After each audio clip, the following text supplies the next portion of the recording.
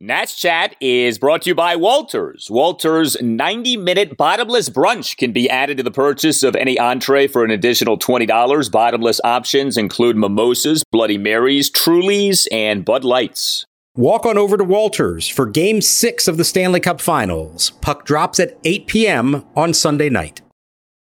We're driven by the search for better. But when it comes to hiring, the best way to search for a candidate isn't to search at all.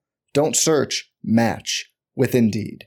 Indeed is your matching and hiring platform with over 350 million global monthly visitors, according to Indeed data, and a matching engine that helps you find quality candidates fast. Leveraging over 140 million qualifications and preferences every day, Indeed's matching engine is constantly learning from your preferences. Join more than 3.5 million businesses worldwide that use Indeed to hire great talent fast. And listeners of this show will get a $75 sponsored job credit to get your jobs more visibility at Indeed.com/Blue Wire. Just go to Indeed.com/Blue Wire right now and support our show by saying you heard about Indeed on this podcast. Indeed.com/Blue Wire. Terms and conditions apply. Need to hire? You need Indeed. So the Rangers will have the go-ahead run at first base with one out in the last of the sixth inning for Jonah Heim, who's looking into the Nationals' dugout, and he is seeing Davey Martinez emerge from that dugout to make a pitching change. So Paolo Espino pitches very, very well over the first 5 innings. He gives us a homer in the 6th inning, surrendering a very slim lead. He'll depart a 1-1 game. Here's the pitch. Bell swings, hits it toward the middle, and on through into right center, a base hit. Soto around third, coming home, up with the ball Garcia, but this time, no chance to make a throw to the plate. He gets it into second base.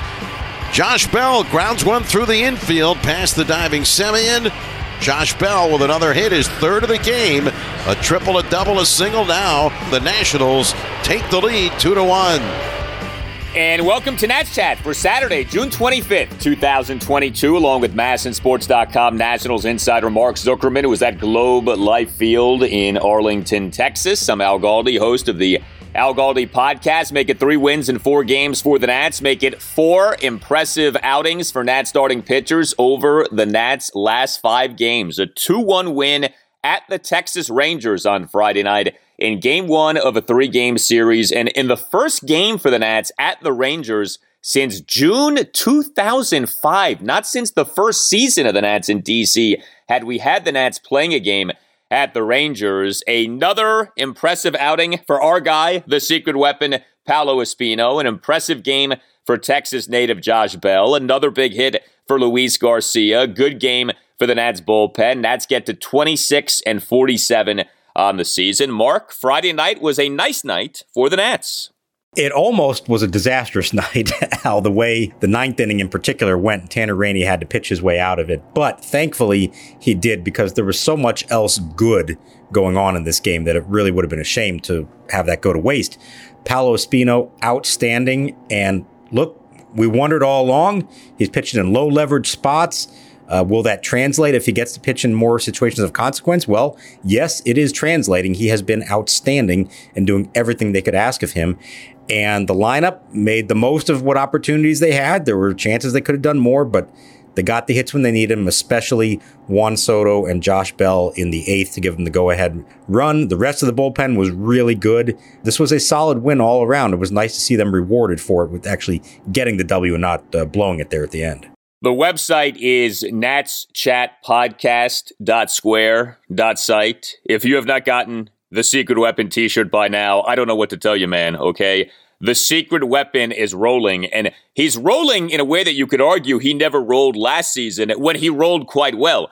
And to what you just raised, you know, the phenomenon that was going on of him not being used in anything other than these extreme low-leverage spots, Paolo right now is making Davey Martinez look bad, you know, and Davey probably doesn't mind it, but Paolo right now is making Davey look awfully foolish for having relegated Paolo to pitching in nothing but, you know, blowout games. Paolo Espino, who, at least for now, is part of this Nats rotation. I guess we'll see if this continues. Another good outing here on Friday night. Paolo in this 2-1 win at the Rangers, 1 run in 5 1/3 innings. He gave up 6 hits, a homer, and 5 singles, 3 strikeouts versus 1 walk, 89 pitches, 58 strikes versus 31 balls. The Paolo Espino ERA for the season is down to 2.21. That's 2.21 over 40 and 2/3 innings over 23 games, including 3 starts. I loved what he said to you guys after the game. He's not concerned about the ERA right now. He'd like it to be around 2 at the end of the season. Maybe 1, he said. Here's Paolo getting chesty, flirting with the notion of an ERA of 1 by the end of the season. I love it. Well, and it's perfect because the way he says it, if anybody else says that, you're like, oh my God, who is this guy? How cocky are you? The way he says it, it's so genuine. He's just so genuinely excited to have this opportunity and to pitch as well as he is that he can't help himself. He just says it. There's no cockiness in it at all. And I love it. It was such a great quote. I'm glad you picked up on it. What impressed me so much in this game is, look, we know he doesn't overpower you. Okay, that's not his game. But he was freezing some really good hitters with fastballs that don't even hit 90 miles an hour. And it's such a brilliant job of pitching. He's getting ahead sometimes with breaking balls. And he's throwing a steady stream of curveball, slider, changeup, whatever it is. And everybody knows the scouting report on him that that's what he's probably going to go to for outs. And then he sneaks in a fastball with 2 strikes. He got Nathaniel Loud looking at 88 miles an hour right over the plate. He got Marcus Semien, a really good hitter, looking at 89 over the plate the 3rd time that he faced him in the game. That is such smart pitching. And yeah, the radar gun may say 88, 89, but when you're up there looking for something in the 70s, all of a sudden that looks like 95 and you're caught literally frozen, unable to take the bat off your shoulder. It's such a great evidence of how there are many different ways to be a successful pitcher. You don't have to just have power. You don't have to blow guys away. If you're smart enough about it, if you have good command, if you sequence everything well, you can be really effective even with a fastball that doesn't reach 90 miles an hour. Paolo Espino entering Friday had an average 4-seam fastball velocity this season per Sports Info Solutions of 89 miles per hour. That is underwhelming, man. And, we talked about this with Steven Strasburg recently with how down his velocity was for that return game at the major league level. And we were like, boy, it's hard to make a living pitching at 90, 92. Paolo's making a living pitching at 89. Paolo's making a living pitching in the 80s. So you're right. I mean, it can be done. Now, it's not advisable. It's not something you recommend. But if you can do it, more power to you. I mean, this is like a Jamie Moyer type thing where an older guy, you learn how to pitch. And so you don't have to throw 98 to get outs. It's really fun to watch. It's impressive. I mean, the Paolo Espino story by now, I think most people are familiar with it. But, there are bits and pieces to the Paolo legend that I feel like get overlooked. So, we've talked about how he was taken by Cleveland in the 10th round of the 2006 draft. Do you know he was signed by the Nats to a minor league contract in 2014? I feel like that gets overlooked. This latest go-round for him with the Nats, which started in 2019, and then his first season was 2020, he was with the organization in 2014. He has bounced all over the place in his career. And so the fact that he is so humble and like he can talk about having a 1 ERA in that sort of happy-go-lucky way, you understand it. This is such a unique baseball story, this Paolo Espino story. It's one of the reasons why we've really taken to him on this podcast. He's being rewarded for perseverance in a way that very few guys are able to do. I mean, look, you spend that much time bouncing around the minor league, going from organization to organization. You spend most of your seasons at AAA, never get the call up. And, I've talked to him about it. Like, there are times that you're thinking it may never happen. And he just never gave up on it. It required a lot of sacrifices from his wife and their family for him to leave them every year to keep chasing this dream. But he is being rewarded for it. And that's why everybody feels so good for him that he has made the most of this. And the man never once complains about anything. Look, if you were that effective, especially on this pitching staff, and all you were coming in to face hitters is in the 8th and 9th innings when trailing by 7-8 runs, it would be very easy to gripe about that. And he never did that once, not publicly, not privately. He appreciated every opportunity he got. He forced the issue, pitching as well as he did, and because of injuries and other things to the rotation, they said, all right, you know what? We need him in the rotation right now. Let's put him in there. And he has just seized this opportunity. And yeah, until they get to a point where they clearly have 5 better options, and they're certainly not there right now, he's here to stay. And it's just a breath of fresh air to see a guy have success like this. I will say Dane Dunning for the Rangers, a former Nats prospect himself, kind of pitched the same way. I think he's lost a lot of velocity over the years. He was throwing about 90 as well and having some success doing it. So as a former crafty right-hander myself, not nearly at this level, of course, I always have a soft spot for those kind of guys because there aren't many of them in baseball. And very often they're not given the opportunity because we pigeonhole them and say, oh, if you're right-handed and you throw less than 90 miles an hour, you must not be any good. If you're left-handed, we'll give you a shot until you're 47 years old. But if you're right-handed, you're not going to get the chance. So I love to see them get that opportunity and certainly make the most of it. You think, too, about all of the different things that have had to happen for Paolo to get this opportunity here this season, even with him pitching well. If Steven Strasburg is healthy, Paolo's not in the rotation. If Joe Ross is healthy, Paolo's not in the rotation. If Anibal Sanchez doesn't have this cervical neck impingement, Paolo's not in the rotation. There are all of these dominoes that have fallen to set this up here for Paolo to get this shot. If any of those other guys are healthy, Paolo's still in the bullpen, probably still being buried in the bullpen, pitching at the ends of blowouts.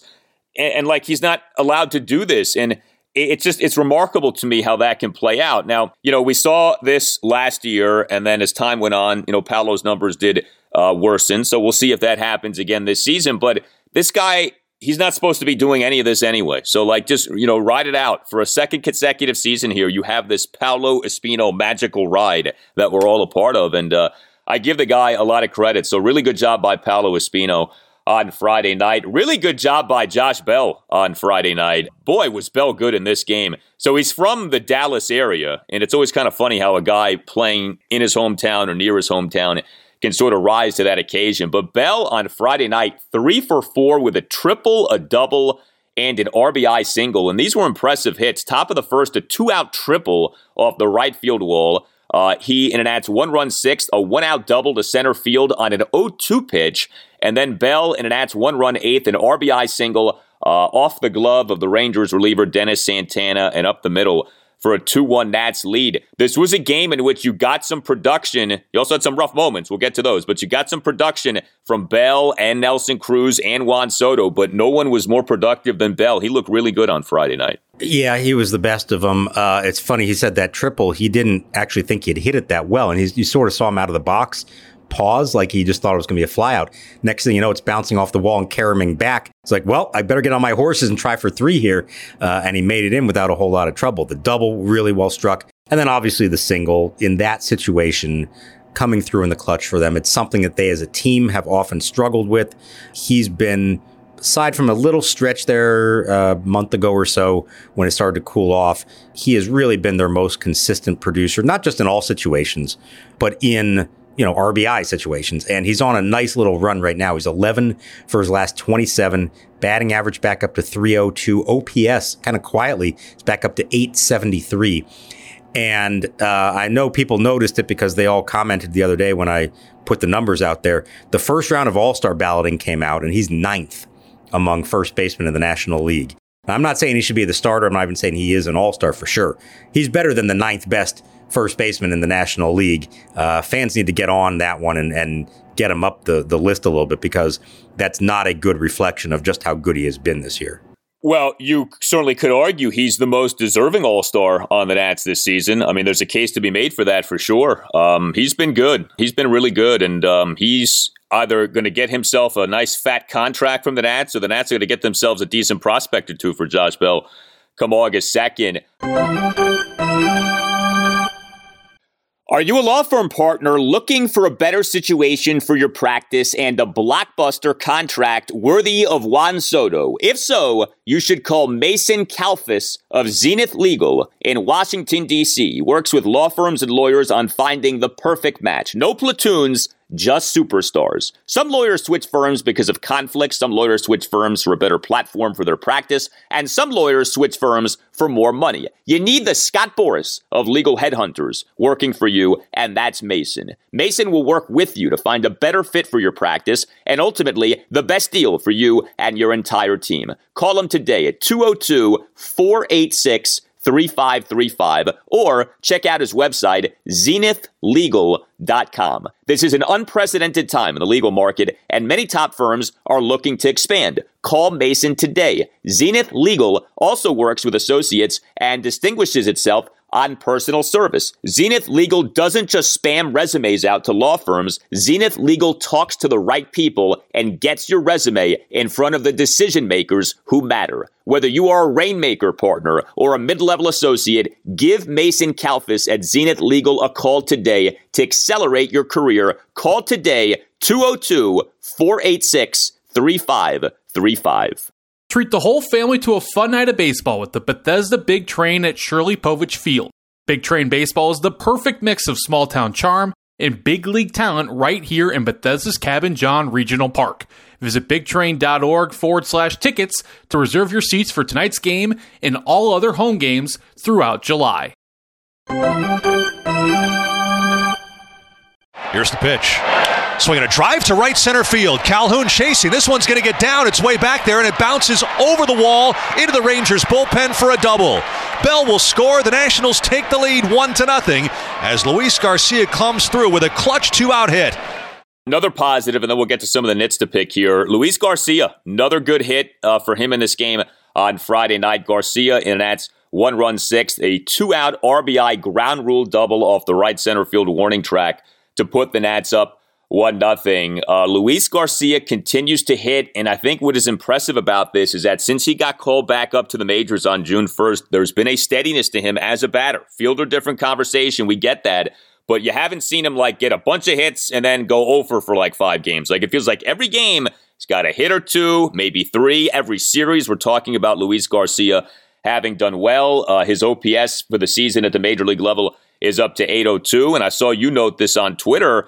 Look, Juan Soto with runners in scoring position this season, not good. Blew it in another spot on Friday night with that double play. Luis Garcia with runners in scoring position, at least so far here, doing a nice job. He's had some really nice hits here, key hits for the Nats.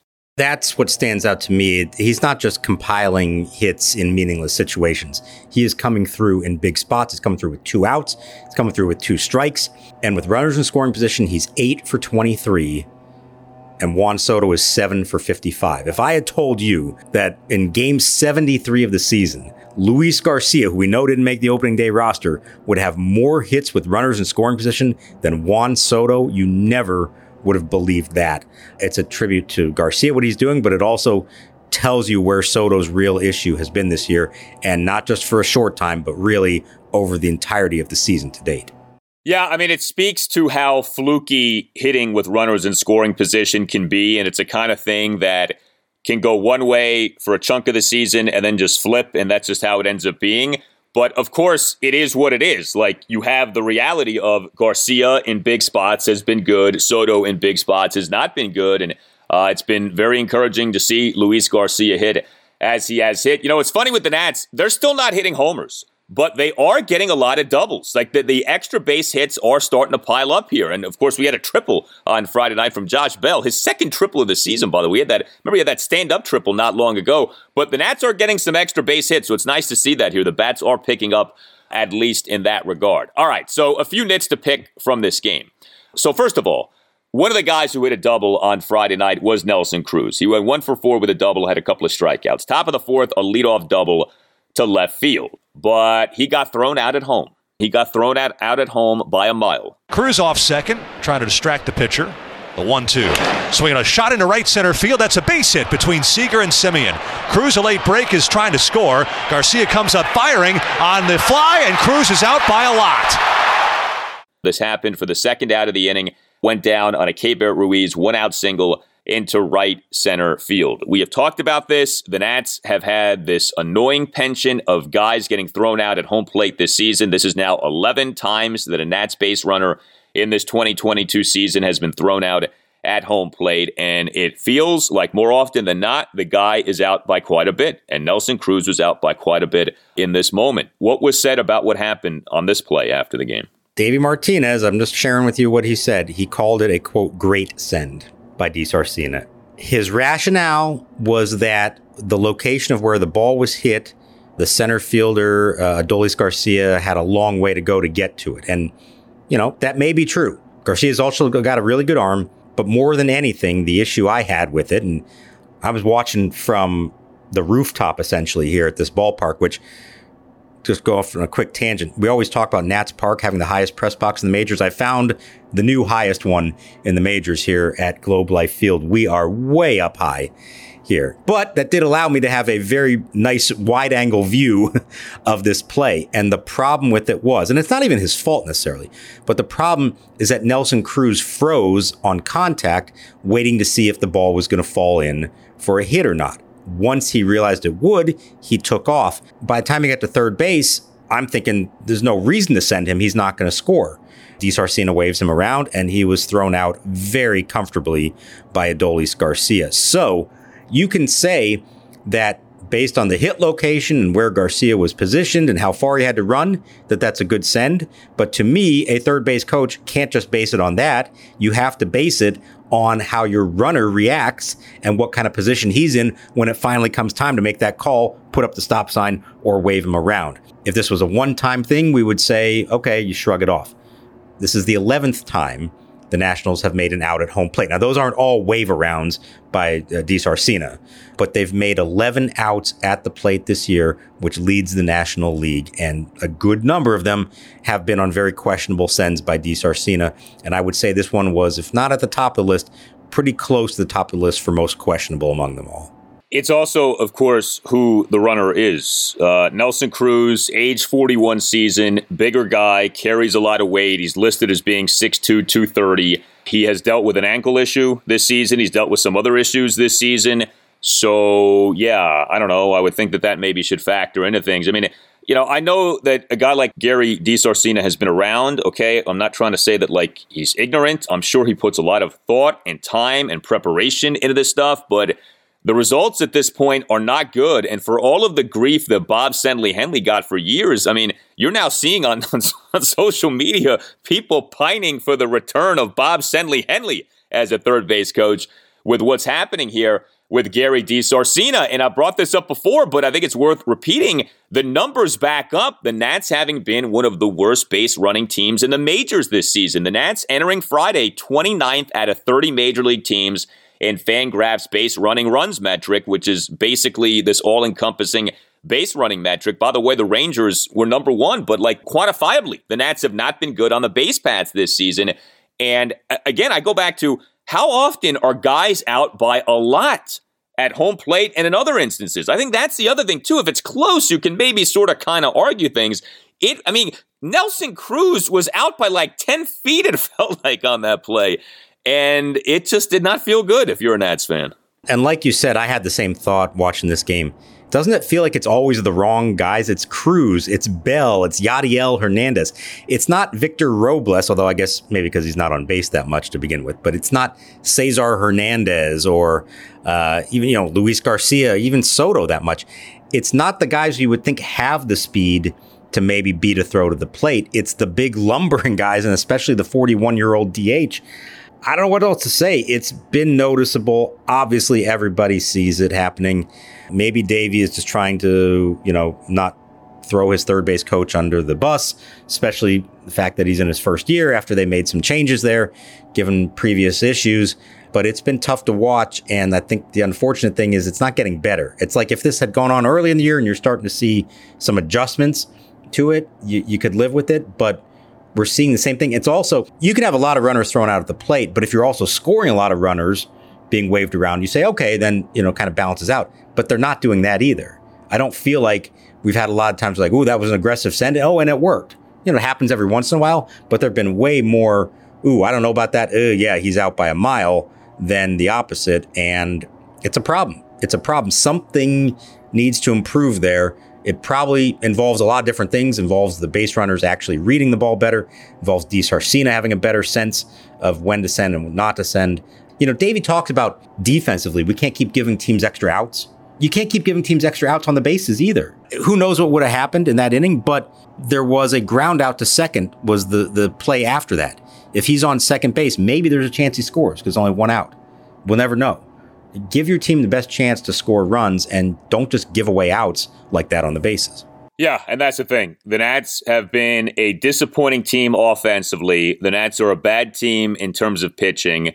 The Nats are a bad team with defense, and the Nats are a bad team with base running. Like, there's no wonder that the Nats have the second worst record in the National League and the worst run differential in the majors. But at least defense and base running, you feel like, are things that you can control. So like if you're bad in other areas, defense and base running can make up for those deficiencies. The Nats are deficient in defense and base running, and so that makes things all the worse. It's something that's got to get fixed. One more thing, though. So the Nats, they made all these changes to the coaching staff, right? So DiSarcina, is that a Davey Martinez hire? Is that a Mike Rizzo hire? Like, if it ends up that DiSarcina as a third base coach doesn't work out, whose fault is that? I think it's a combination. I think those moves were made by both of them working in unison on it. They did want somebody with prior experience there, which he had with the Mets. They also, let's remember, that's not his only job. He's also there, along with Tim Bogar, their infield coaches. That was something that they wanted to get better at. He spends a lot of time working with Luis Garcia and others out there. You can decide if you think that the results have merited it or not. But the two big things that they did in adjusting the coaching staff, I thought, over the winter was, at least the plan going into it, was get an experienced third base coach and get someone else who can coach outfielders and base running. And that's Eric Young Jr., who is the first base coach.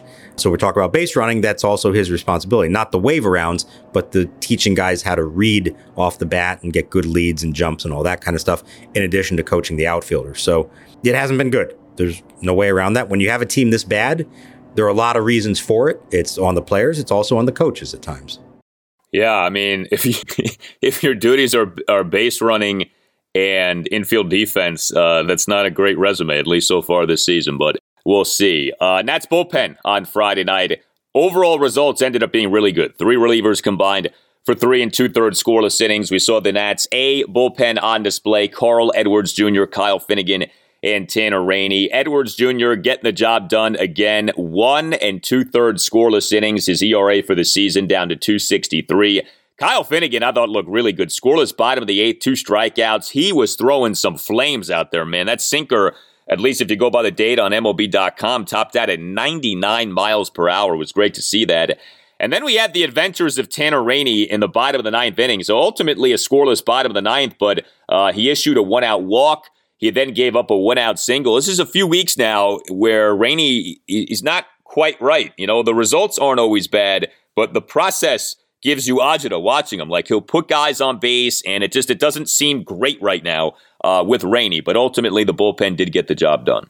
So there's such a pattern here that you see with Rainey. When it goes bad, it almost always includes the following: a walk of a guy near the bottom of the lineup that gets the rally started. That's exactly what happened here. He walks the number 8 hitter, who's a pinch hitter in this case, with 1 out. Davey set it up so that Finnegan was facing the heart of the lineup in the 8th, and in theory, Rainey should just get 7, 8, 9 in the 9th and be done with it. And instead, you walk the 8 hitter, then a single to the 9 hitter, and now you're in trouble. Now you got to face the top of the lineup. Now, again, he did it. He got 2 pretty good hitters, Marcus Semien and Corey Seager. But here's the difference, and here's what I think troubles me the most right now about Rainey and why I really like Finnegan so much, what he's done this year. Forget what the numbers are. Let's just look at how they get their outs. Rainey is getting outs on contact. You could look at him and say, oh boy, he's got great stuff. He is not getting good hitters out with strikeouts. Finnegan, on the other hand, is getting outs with strikeouts.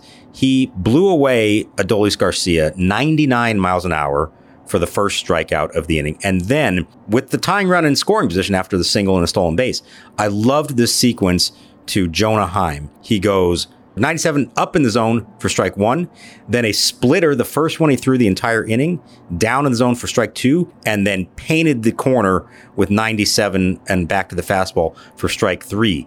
You don't see Rainey doing that. He may have good stuff, but it seems like when he gets outs, it's from contact and not from strikeouts. And Finnegan is blowing away middle of the order hitters, and that's why right now I like him better than Rainey. Yeah, it's tough because each guy can look bad, and neither guy is so consistently great to where you feel great about the guy, but each guy has so much talent that you want to see more. And obviously on this team, it's like the beggar can't be the chooser. So you can't just be like, well, forget him. Like, no, you can't forget him because you don't have many people to be going at here right now. But, with Rainey, I think what really is troublesome are the walks. He's averaging 3.5 walks per 9 innings. That's not what you are supposed to get from your closer. Your closer is supposed to come in, throw gas, get strikeouts, and get out. And the last thing you want from an ace reliever is a guy who walks a lot of people. And Rainey does too much of that. And not that it matters so much who the 9th inning guy, who the 8th inning guy is. And if Davey is having Finnegan face the heart of the order over Rainey, then I think that tells you a lot. But I do wonder if at some point we maybe do see that flip and Finnegan becomes the end of game guy as opposed to Rainey, to whatever extent that matters. It's tough. I know we've talked too about, well, should either guy be utilized as a trade chip come August 2nd, or do you hold on to the guy? And I don't think either guy is great enough to where you say you have to keep the guy. I think if one guy gets hot, I don't think you should feel shy about trading him. I'm not saying you got to give him away, and if you don't feel comfortable doing it this year, that's fine. But, each guy, it's like there's talent and there's quality, but you also see hiccups, and you don't ever have that 2 or 3 month stretch of just excellence. It's not like that with either guy. It's like 2 or 3 good outings and then a bad one, and that's kind of how it's been for each guy this season. Yeah, I think if things continue the way they've gone and you have, your good moments, but a couple shaky ones as well, I think you listen to offers and you see what is being put out there for them. And if it's something you say, boy, this is something that can actually help us, these are some pretty good chips for us, then yeah, I think you do have to be open to those moves. But you don't have to make the moves. Whereas, I hate to say it, but Josh Bell and Nelson Cruz, barring a contract extension, which doesn't seem like it's really in the works in Bell's case, I think that's kind of like you take the best offer you get for those guys because there's not a lot of reason to hang on to them as they are set to become free agents. In the cases of Finnegan and Rainey, they have value to you over several more years, but that also maybe makes them more valuable to prospective teams that might acquire them. So you listen. And if it's something that you deem is worth it, then you make the move. If not, no pressure. You don't have to do it. You can always hang on to them. Look again in the offseason. Look again next year at the trade deadline. I don't think that's the wrong approach to take if things continue the way they have been. It's like a stock with Finnegan and Rainey. When the stock soars, that's when you trade them. So, and you don't have to do it now. You could do it next year. You could do it in 2 years. But I think if either guy gets hot, that's the reason to trade him, not to keep him, because he probably isn't going to stay at that level. Most of these relievers don't stay at that level. And then with Edwards, he right now, it's amazing with him. He very much has emerged to me as a trade chip. They should be able to get something for this guy who they signed to a minor league contract back in February. It's pretty remarkable what they continue to get from him. He's become so reliable. You don't even think twice anymore when he comes into the game. What he did on Friday night, this was a 1+ inning outing, 1 2/3 scoreless. And you don't bat an eye. You're like, yeah, that's kind of what he is right now. He's that good. Yeah, it's the fact that he's giving them multiple innings on a regular basis and being effective doing it, I think, is very impressive. It was 25 pitches to get 5 outs. Now, again, as we mentioned the other day, turns out they do have control of him for 1 more year. So that adds to potentially to his value. If you are another team wanting to acquire him, you're not just getting him for 2 months. You might get him for another season. So we'll see. I'm really interested to see what are the offers for pitchers like this. Some years, there's a whole lot of demand. You get a team like the Nationals were in 2019 that have everything else, but they desperately need relievers having good seasons. You can get something for them. If, on the other hand, there isn't that much of a market for it, or if there are a lot of relievers available, there may be too many of them, and maybe you don't get a lot. So I'm really curious to see what, if anything, Mike Rizzo can get from other clubs for any of these guys, or maybe even more than one of them. Roaming Rooster, the best fried chicken sandwich in the DMV, is expanding. You've already seen our location by Section 238 at Nationals Park, but now we have recently opened up locations in Pike and Rose in Maryland, and in Virginia, we now have Burke and Chantilly. Locations under construction include Gaithersburg, Crofton, and Manassas. The first 2 listeners to email natschatpodcast at natschatpodcast@gmail.com will receive gift cards at the new Roaming Rooster locations. We're driven by the search for better. But when it comes to hiring, the best way to search for a candidate isn't to search at all. Don't search, match with Indeed. Indeed is your matching and hiring platform with over 350 million global monthly visitors, according to Indeed data, and a matching engine that helps you find quality candidates fast. Leveraging over 140 million qualifications and preferences every day, Indeed's matching engine is constantly learning from your preferences. Join more than 3.5 million businesses worldwide that use Indeed to hire great talent fast. And listeners of this show will get a $75 sponsored job credit to get your jobs more visibility at Indeed.com/Blue Wire.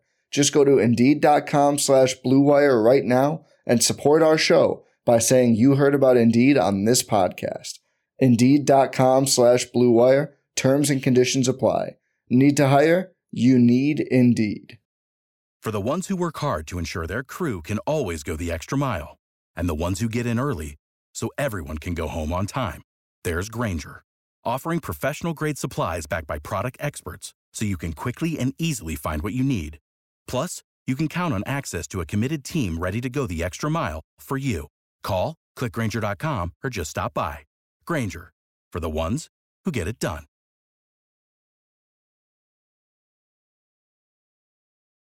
Well, this crowd fired up. It's loud with the roof closed. Rainey sets. 3-1 pitch.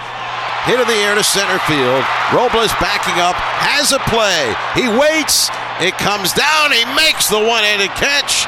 And a Curly W's in the books. All right, also on Friday for the Nats was a Steven Strasburg update, and I know there probably are some people listening who don't even have an appetite at this point for Steven Strasburg updates because it's like we're starting from level zero, it feels like, with what happened with him, but it is significant where we're at with Steven Strasburg. So much as was the case a few months ago as he was coming back from the thoracic outlet syndrome, you know, there is a sort of deliberate, slow, methodical pace to this latest recovery here. We're not getting a lot of updates. Just to reset the timeline, Strasburg made his lone major league start this season on June 9th. He went back on an injured list, this being the 15-day injured list on June 14th, retroactive to June 11th with a stress reaction to the ribs. And we didn't really get a true significant update on where he's at until Friday, which was June 24th. But I know that Mike Rizzo spoke to you. Where are we right now with Steven Strasburg? There's not a lot there, unfortunately, but I think the reason that basically Rizzo is saying that they have not finalized a course of action here is that they know he really can't do anything for a little while anyways. He's got to let the stress reaction in the ribs heal before he can even attempt to do anything. So I guess they're saying, you know, I'll take it to mean it's not like they've found anything else in these follow-up exams. I don't think anybody is saying, well, he needs surgery again anytime soon. Let's let this injury heal and then devise a plan to try to ease him back along and see where that takes us and whenever that might be. So on one hand, maybe that's a little encouraging. I don't know. But, you know, the takeaway I have from all this is he's not pitching anytime soon. I don't want to say he's out for the year, although I think we can probably read between the lines and realize just how much time that would take and what the effort would have to be to get him back out there this season. They're certainly not in a rush at the moment to devise a rehab plan because they know first and foremost he's got to heal up and let this thing get better before they can even take that next step. So not great news, obviously, but I guess at the moment there isn't a definitive, well, this happened and we need to do this and therefore he's out for this amount of time. So I haven't brought this up previously just because, again, I don't know that there's a lot of appetite these days for Strasburg talk, but I want to bring this up now.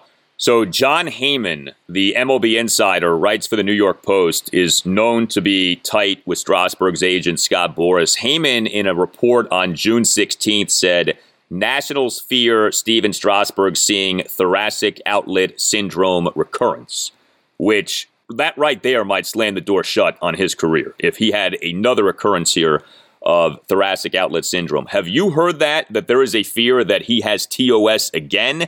Or have you not heard that, and is that just something Heyman had and nobody else has brought up? Well, so here's the only thing with it, and I don't know enough about how this particular injury works, but my sense is that it's not necessarily that, it's not like, oh, well, he tore his ligament again, so we have to go through that surgery again. I think it's a condition more than anything, that they decided to give him the surgery to try to heal it last time. And what the Nationals have said is that the stress reaction he had occur to him is in all likelihood connected to or related to thoracic outlet syndrome that he had last year. I don't know that that's the kind of thing that like you're just cured from it. It's like you have the syndrome and then you have to decide what you're going to do about it. So when Heyman reports that, I don't know that that's like a new injury or that requires the same surgery that he had last year. I think it might just be him interpreting this in a different way than we are, which is, yeah, what he's dealing with is related to what he's been dealing with all along. And now they have to figure out how they're going to deal with that. But it's a complicated thing. As we've talked about, this is not the same kind of clear-cut Tommy John issue or torn ACL or even, labrum rotator cuff. It's a more nebulous thing that I don't know that you ever totally get over it. You have this condition in you from the repetitive use over all the years, and doctors have tried to come up with some ways of alleviating it, but it's not necessarily a cure for it. And it's not like, oh, we're putting a new ligament in your elbow and now you're good to go again until that one tears. So I think it might just be a misinterpretation or different interpretation of what we're already seeing and hearing ourselves. Yeah, it's just when Heyman has something on someone like Strasburg, I always say to myself, that's probably coming from Boris. And so if Strasburg's agent is giving that to Heyman, then you're like, well, if Boris is saying that, then Boris, you would think Boris would know what's going on, right? So, you just wonder on something like that. So we'll see. But bottom line, don't expect Steven Strasburg to be pitching for the Nats anytime soon. I mean, it's terrible that this is where we're at, but this is where we're at. The other thing from Rizzo is that we got some updates on some of the Nats' top prospects. There are some injuries right now, and it's tricky with minor leaguers because you don't always know exactly what's going on with guys from injury standpoints. Brady House wasn't in the lineup for a while. We were getting questions on him. There were no updates, so we didn't know why he wasn't playing. Cole Henry, same thing. Now we have a better sense on what's happening here. Cole Henry, Brady House, and also Cade Cavalli. And it sounds like nothing serious for any of these guys. Yeah, that's what the word is from Mike Rizzo. Take it for what you want, and we'll see when they're back playing again and how they look. Let's do the pitchers first. In Cole Henry's case, had some shoulder soreness, so they shut him down. Now, what Rizzo is saying, and I do think there's a larger discussion here, and I think it's interesting. He is saying that organizationally, they are trying to make an effort to give all of their young pitchers a break at some point during the season. The idea being they know they're only good for X number of starts, X number of innings. And in the past, maybe they would have had them pitch all the way through and then shut them down at the end. And now they've kind of shifted their mindset on this and saying, we're going to look for some opportunities to give them a break along the way. The idea being that we can then bring them back and they can actually finish the season all the way through September. That may be better for their development ultimately as big leaguers to be used to pitching in September and have that kind of workload. So in Henry's case, they basically decided, let's do that right now with him because he's dealing with what sounds like a fairly minor shoulder soreness thing. In Cavalli's case, he hasn't reported any physical problems. So they also are just saying, hey, you're at about that point in the season. Let's give him a break as well. The idea would be they're both back within a couple of weeks. And I think you can also interpret that as Rizzo kind of saying, we want to save up some innings from them because we think they're going to pitch innings in the big leagues before the season is over. So maybe that's a sign that he intends to have both guys up here before it's all said and done. Now, in Henry's case, we were curious, could that happen August, September? In Cavalli's case, we were thinking we might be pretty close to him coming up. That might push that back. If they're shutting him down for a little bit right now, then I don't think he's on the verge of being called up. So maybe we are looking later in the summer before that happens. But, I sort of interpreted it as, we know they only have X number of innings this year. We want to make sure they have enough left when the time comes to call them up. So maybe that's in some ways, a good sign. Brady House had back stiffness. Didn't sound like there's anything serious, but they said, you know what? Take a break too. You're in your first professional season. There's no reason to overextend this. Let him take 7 to 10 days off and then put him back out there. We'll see. He's played pretty well in Fredericksburg, but again, he's 19 years old, never played a full minor league season before, so they're going to be careful with all these guys. Yeah, so obviously the pitcher situations bring you back to 2012 with Steven Strasburg, and the whole thing about the shutdown ruining the Nats in 12 has always been overrated. We've talked about that. Strasburg was struggling as the year went on, and the guy who replaced him ended up giving the Nats their only quality start in that series against St. Louis, Ross Detweiler. But I think a valid criticism of the Nats that year could be, well, you could have just started Steven Strasburg's season later if you were that concerned about having to shut him down. Remember, the Nats did go into that season with visions of contending. Davey Johnson famously in spring training talked about, I forget how he said it, but it was like, we're the team to beat, or we're going to win the National League East, or whatever it was that he said. So you could have started Strasburg's season later in order to have had him for later in that season. And maybe that is a takeaway that Mike Rizzo has from that year of, hey, it's okay to give a guy a break or start a guy's season later so that you have him later in the season. So, I think that is a reasonable approach to have right there. You tell us what you think. You can hit us up on Twitter at @Nats_chat. You can email the podcast, natschatpodcast@gmail.com. Don't forget to subscribe to the Nats Chat Podcast if you don't already do that. And if you're listening to the Nats Chat Podcast on Apple Podcasts or on Spotify, please give the podcast a 5-star rating. Those are always very much appreciated, and they help to make the podcast successful. All Nationals radio highlights on Nats Chat are courtesy of 106.7 The Fan. For Mark Zuckerman, I'm Al Galdi. We'll talk to you next time on the Nats Chat Podcast. We continue to welcome your memories, your tributes to Ryan Zimmerman, and we leave you with this voice memo now from Derek in Springfield, Virginia, on employee number 11.